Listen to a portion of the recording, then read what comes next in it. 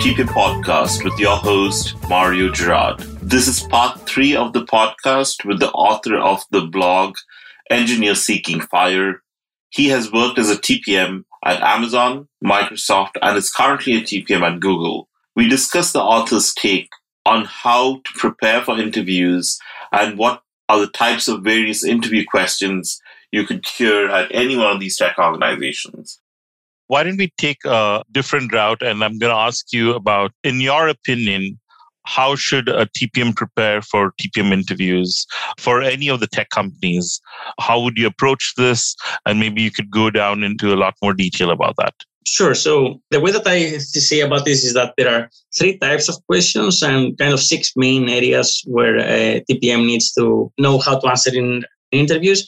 So the 3 types of questions are factual, behavioral, and hypothetical. So a factual question is something that requires prior knowledge. For example, if it's a technical question like what's the difference between struct in C and C++, that might be, for example, a factual question. You need to know the answer in order to answer this. Then there is a behavioral question, which is tell me about the time when you did this. Tell me about the time when you managed a very complicated project, for example. And then there's a hypothetical question, which is, okay, what would happen if you had a project plan and suddenly 2 of your developers left, for example? That's a hypothetical question. So these are the types of questions, the factual, the behavioral, and the hypothetical. And then we have the areas. So the topic of those questions, if you want to call them differently. So one is the project management area. So that's probably one of the top areas. So that's the core part of the project of the TPM. So how can they plan, organize, execute a project? How can they create, manage, and improve business processes? So how can they function as a TPM? And again, in order to look at the project management knowledge, you can ask all 3 questions, like factual, for example, what is agile? Behavioral, tell me about the time when you were organizing a project using the agile methodology. Or a hypothetical, if you had to structure a project using the agile methodology, what do you do? Super cool. I just love the way how you map that out and categorize that. That's really cool. Yeah, that's the way that I see this. Many people say, okay, it's just behavioral question. No, it's not a behavioral question. It has to have a topic, right? So that's the project management. That's the area. So the first area would be, let's say, the project management area. Then the second area is kind of the technical depth. So again, as a TPM, you need to show your technical judgment. How able is this person to participate in technical discussions with the engineering team? How can they contribute to a technical discussion? For example, again, you might have different sets of questions. For example, a factual question, it could be a behavioral question. For example, tell me about the time when you were facing a very complicated stack and designed the stack for me. Or a hypothetical, it could be, for example, if you were the TPM on, let's say, the next, Amazon project, how would you create this next Amazon VR headset, for example? I'm not sure if Amazon creates one, but... Disclaimer that there is no inside information. No inside. He was just putting a rabbit out of a hat. Yes, just pulled there. It could be a Facebook, it could be a Google one. So I'm just pulling a hat. I have no idea about Amazon Insight. So, but these are types of questions that they might ask in order to understand the general technical judgment. I think you very initially pointed out a very, very important point here. The whole technical depth, the fundamental concept there is to understand how good would a candidate be when they're having a technical discussion. It is not that the TPM is going to write the design document. It is not that the TPM is going to lead the architectural discussion. It is whether you understand, one, and are able to participate and maybe add value to a technical discussion. That's the core concept of evaluating your technical depth in an interview. Correct. The goal is not to, at least in the positions that I've seen, I haven't seen any case where somebody asks the TPM to write complicated code on the whiteboard. It's mostly about how would you design things, and then try and understand. And from the perspective of the interviewer, they want to say, do you understand the concepts that you're talking about? They might, even if they ask you to design something, they will probe on different areas just to understand, okay, are you just designing a box and putting arrows there? Or do you understand what are scalability problems there, for example? So that's what they want to get from the interviewer side. And then a third area, that also depends. So the third area might be optional, but sometimes there might be questions specifically on the position. So if you are interviewing for a specific position, they might ask you questions for that specific position just to see if you are the best fit or not. So some companies do that, some companies don't do that. So the domain knowledge questions, for example, if you are interviewed for a networking position, they might ask you about something about networking protocols. Or if you are, let's say, hardware TPM, then they might ask you about the hardware lifecycle, like EVT or DVT or PVT, what are they, stuff like that. Or if you're working in ML, machine learning, so they might ask you questions about machine learning models. So these are not always there, but sometimes might ask those types of questions. Yeah. So just to judge your knowledge. So going not only on the technical depth level, but going a little bit more deeper on the domain specifically for that particular position. I think that happens in two cases. One, it's a senior or a borderline senior to a senior principal type of a role. Number two is if you've already worked in that particular field, if you worked in ML and you're coming in to an ML team, or if you've worked in building out regions, for example, and you're interviewing at an organization or a team which is building regions, then people want to know how deep is your knowledge. Are you depth focused or are you breadth focused, and where your strengths and weaknesses are? I see a lot of that, especially in the B2B, in the cloud area, I think, and in the ML space, even in other spaces. Like I know TPMs who are moved from organization to organization and they only do payments, for example.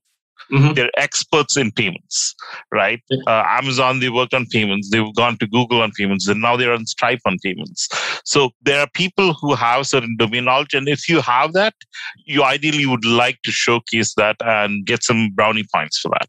That's correct. And also, I forgot to bring one of the differences between the companies that we mentioned about Microsoft, Google, Amazon, is that the way that they hire, for example, as I mentioned before, at Google, you're hired to become a Googler. So you're not hired to be in, let's say, this particular position, let's say in Google search, for example. You're hired to be a Googler, and that's why it's easier to switch between teams. Whereas, for example, at Microsoft, you are hired for a particular team. There, they might ask you specific questions that might be related to the team. And the person who makes this decision in Google is the hiring committee versus at Microsoft, it's the hiring manager for the team. So that changes things quite a bit. Amazon is kind of mixed. I know for MBA recruiting, that you're hired for Amazon, but if you're not, then maybe you're hired for the team. So it's a little bit of mix there. But that also plays a role about whether you'll get asked domain knowledge questions or not, or if the questions will be more generic. So you said 6 areas. We've covered project management, we've covered domain knowledge, and we've covered technical depth, and we have 3 more to go. So the next one is the analytical ability. So this is about giving the interviewee an ambiguous problem and figuring out if they have a methodical thought process. So these can be different types of questions. For example, estimation questions like how much, let's say, storage does this particular product use? And then you'll have to, instead of just saying a number, saying, okay, it'll use 5 terabytes or gigabytes or whatever, you have to show that you have some methodology to calculate this number. Or another set of questions is they ask a problem. So let's say, you're working on this particular product and suddenly you see outages in Spain. Okay, what do you do? So again, instead of throwing random ideas, it's about how do you figure out the solution in a methodical way. So that you have structure in your thinking process. So that's the idea behind the analytical abilities. Make sure that you're structured and you just don't throw ideas like darts on the wall and see what sticks. And I think for something like that, generally what I tell people is take a step back and maybe take a minute to think about it. And before you just regurgitating all the answers and all the things that come to your mind, like compartmentalize the problem and then attack the problem and form a story around it. Like, how do you start? What's your body going to be and what's your end going to be? Especially in an analytical problem, because it's going to be a new problem. You've probably not heard of it before. So it's kind of important that you take a little bit of time there before you answer that. Exactly. If you think about it, for example, let's say they ask, you're working on this particular product. Let's say you're working on YouTube and they ask you, okay, how much storage will YouTube need for this particular scenario? If you are the TPM, you might be actually asked to do this, and then you might need to get some inputs there. Okay, you might need to ask yourself how many users will be using this, how much is the average, let's say, storage per user, stuff like that. So you need to get these numbers. Even if you don't have the actual numbers, just writing down what you need and then making some assumptions and then putting some assumptions that make sense will help you calculate a number that might or might not be logical, right? So if you say that, okay, YouTube will use 5 megabytes for the next month as storage, then obviously at some point, somewhere you made the wrong assumption, right? So you need to explain, okay, this is totally wrong. They're not only using 5 megabytes, for example. I made a mistake, and then I explain where might be the source of the problem. So it's not only calculating a correct number, it's making some assumptions that make sense. And then based on those, figure out if the final number, again, makes sense or not. So you have to evaluate every step in the way as well as the final result. Got it. You have 2 more. So the next one is leadership. So as a TPM, we lead teams. Again, this is about how can we show that we can lead and influence the team. So this is mostly behavioral examples. So they might ask you, tell me an example where you led the team, or how you influence some person, or maybe if there was some conflict resolution, or maybe how did you influence the engineering team as a TPM. So this is mostly behavioral examples. And then the same thing with the last area, which is collaboration. So collaboration is about how well can the interviewee work in teams. As a TPM, you're embedded as part of a team. So you need to have examples about how well you work there. So they're trying to figure out from the interviewer's perspective how well you work there.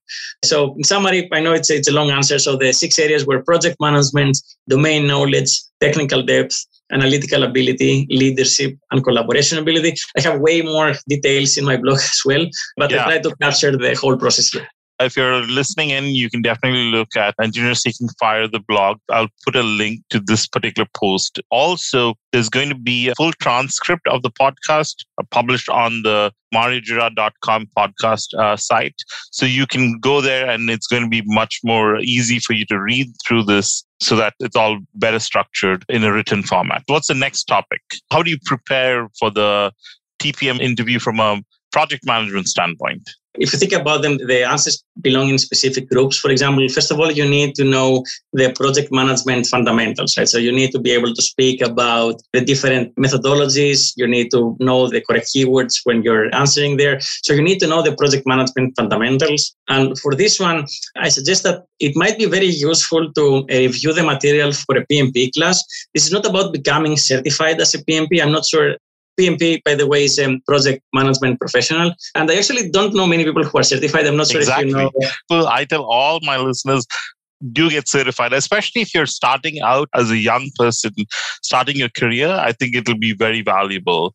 But even if you don't get certified, as the author here mentioned, it's definitely good to look at the material. The goal is to kind of put a structure around your way of thinking. PMP does great in putting lots of structures and helping you think about things. So you have checklists. For example, I can give a very, very easy to understand example. So somebody might say, okay, as a TPM, what tools do you use? And you might say, okay, I'm sending emails, so I'm using, let's say, maybe Outlook, and I'm writing documents, so I use Word, and then I do some calculations, so I'm using Excel. And that might be an answer, right? But if you think about it from, let's say, from the PMP perspective, okay, you have stakeholders. So what do you need to do with those stakeholders? Okay, I need to communicate. So my communication plan has emails. So I'm using, let's say, the email to send emails to the stakeholders.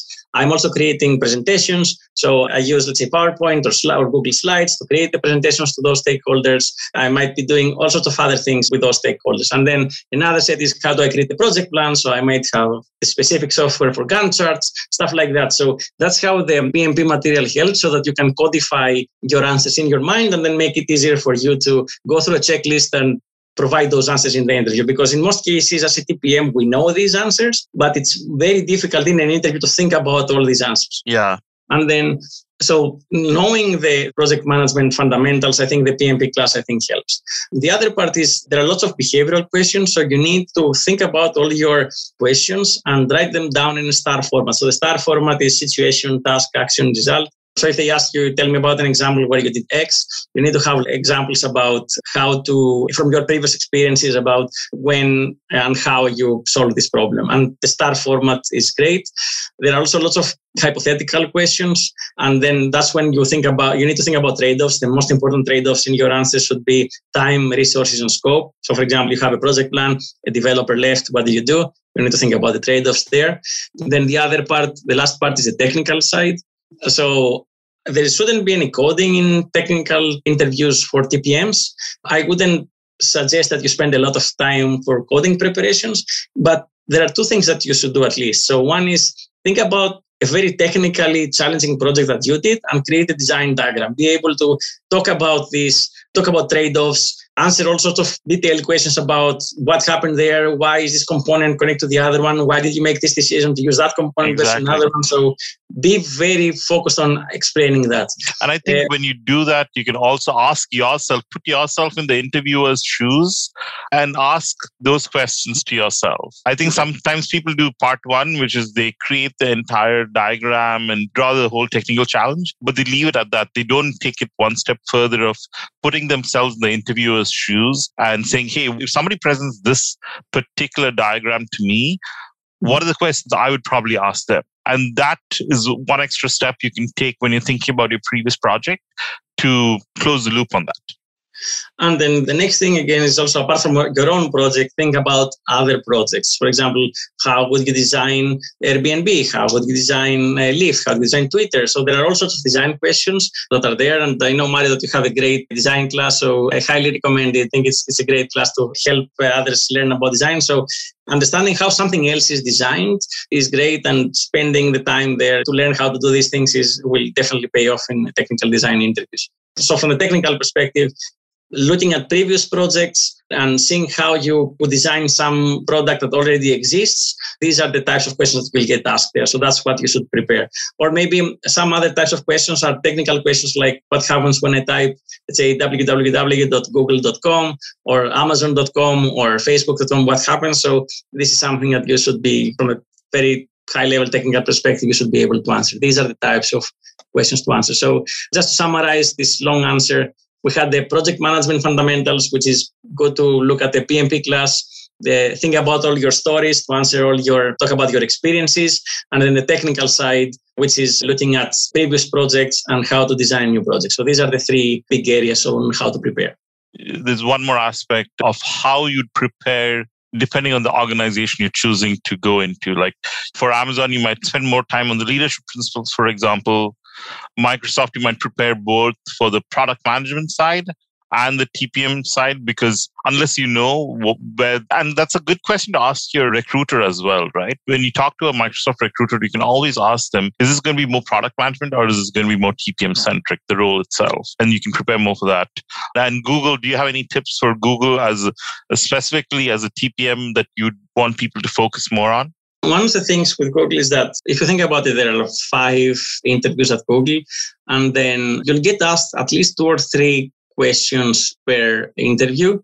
So many of those will be about previous experiences. So think about as many stories as you can about previous experiences and about how you solved problems in the past, and have multiple answers there, because you might get asked the same thing multiple times. You might think, okay, I have 3, 4, 5 stories.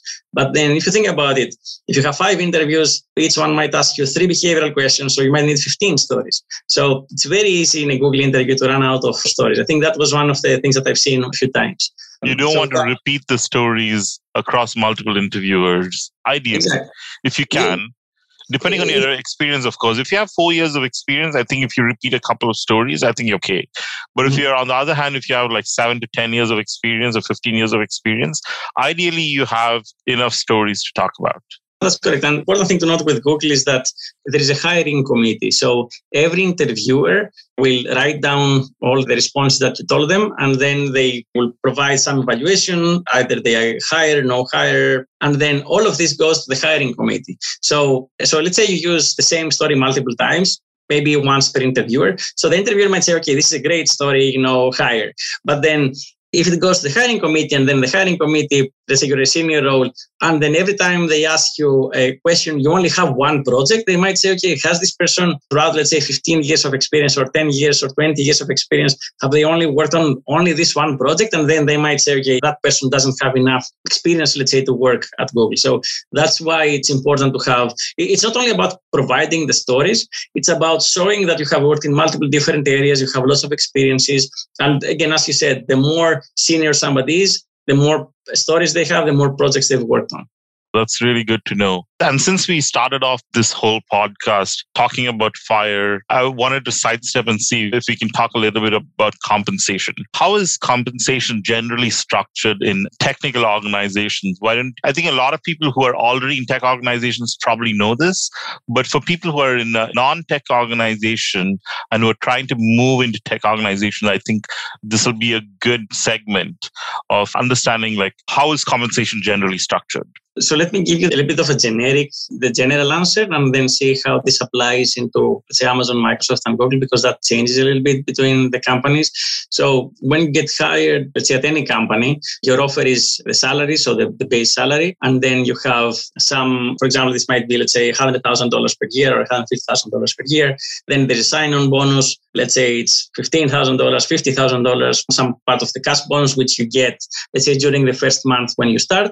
And then there is some type of stock, which let's say might be $100,000 in stock or $500,000 in stock or $1 million in stock. Generally, I think it's units in stock. The way that I've seen it is that they tell you a number. When you get the offer, they might tell you you're getting, let's say, $200,000 in stock. And then at some point, this gets converted into company stock. So they will tell you, okay, this $3,000, typically after you start, at some point after you start, it gets converted in, based on the current stock price, it gets converted into, let's say, 2,000 units of stock or 500 units of stock based on the company stock at the time of the conversion. And then this gets allocated for the next 3 to 5 years, depending on the company. Some companies give it within 3 years, others within 5 years. So for example, if they give you $300,000 in stock, this gets converted into stock. Then at the end of the first year, you might get 1/5. At the end of the second year, the other 1/5, etc., etc.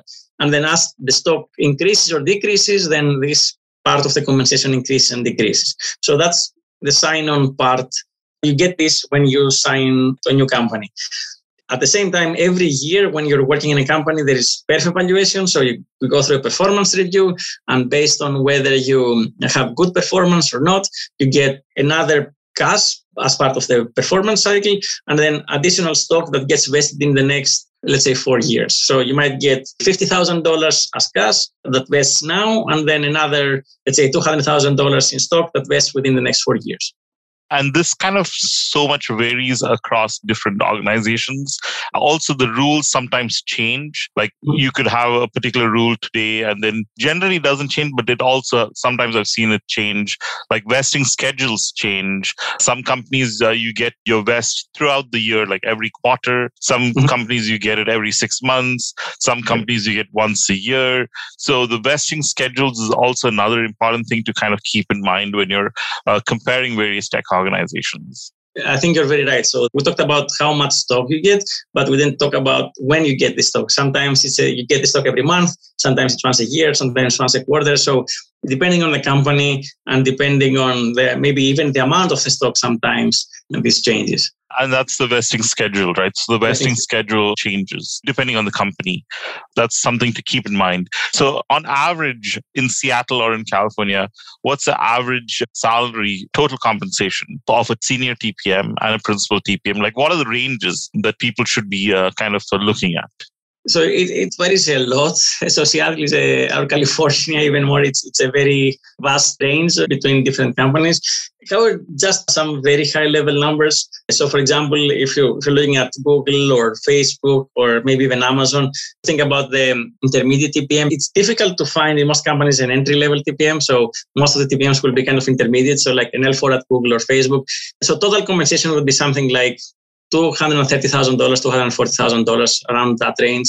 If you go into the senior role, so that could be around $300,000, maybe a little less. If you go into the principal role, maybe you get closer into the $400,000 range, so total compensation. So I think these are the numbers, approximate numbers. If you have, sometimes you have competing offers, they might get more. I think this applies for the high paying companies, I guess, Google, Facebook, and Amazon. I think pretty much these are kind of the ranges, from a very high level perspective. I know, for example, other companies, even Microsoft might pay even less. For example, for a senior role, even though it's senior, you might get $200,000 total or maybe 220. So it changes. So obviously you get other things at Microsoft. You got maybe better work-life balance, stuff like that. So, or and good food, very subsidized good food. Yes, I love food at Microsoft. I've not worked at Microsoft, by the way, but whenever I go to meet my friends there, they have fancy restaurants in campus, which are very subsidized, and you get very good maternity and paternity benefits. So I think each company is different. Before I forget, one important thing when you look at salaries is Levels.fi has fantastic information, by the way, for the people who are listening. That's almost gold standard. So every 2 years, I publish a TPM salary guide, right? And I was going to do that in 2021. And the more I was trying to do that, it was so difficult to do. And the reason why it's become extremely difficult now to do is as the compensation bands have fairly remained the same. So if you go to Amazon today and you join as a senior TPM or any other company, join as a senior TPM, you're generally hitting what our author here said, around 300. That's what he said, right? But if you join like 5 years ago as a senior TPM, the stock has gone up tremendously. Right? Or if you join like 3 years ago, if you see the Amazon stock or the Google stock, or even the Microsoft stock, if you look at the last 3-4 years, the amount of rise the stock has given now has completely changed the compensation band. So it's like kind of very interesting who you talk to and where they are in that phase of, are they in year 3, are they in year 4, and how much stock units they've been given and how much that stock is actually appreciated. I was looking yesterday on Levels.fi where there was an entry from, I think, Pinterest, where it was $1.5 million for a TPM salary, right? Wow. That's because I think they went IPO. I don't know when they went IPO. I should have probably checked, right? But there are people who got like a lot of stock and then they went IPO, for example, right? And then it's like through the roof. But in general, I think they can go by the yardsticks salary, what you've given. But there are these outliers that you should clearly know that joining an organization and the timing at which you join the organization kind of plays into that. That's kind of important to note. Thank you so much for this wonderful podcast. We might do another podcast with the author because we had prepared a lot of material, but we're kind of running out of time. So maybe you'll come back and do another one at a later point in time. But thank you so much for joining us and spending like so much time with us and giving so much valuable information to all our listeners. It was a great pleasure talking to you, and I probably learned a lot. Readers would really enjoy this. So thank you so much for joining us today. Thank you, Mari. It was a pleasure being here. Thank you. And my friends, that's the end of this series of podcasts with the author of the blog Engineer Seeking Fire. I hope you found that conversation enlightening and you learned something new. I did for sure. I would greatly appreciate if you could share this podcast with your friends and colleagues or anybody who might be starting the TPM journey. Do check out the website for the transcript and the entire podcast notes. I'll also be posting the link to the blog site for the Engineer Seeking Fire, where you can learn a lot of new financial information. Thank you so much for listening in, and I'll see you at the next episode.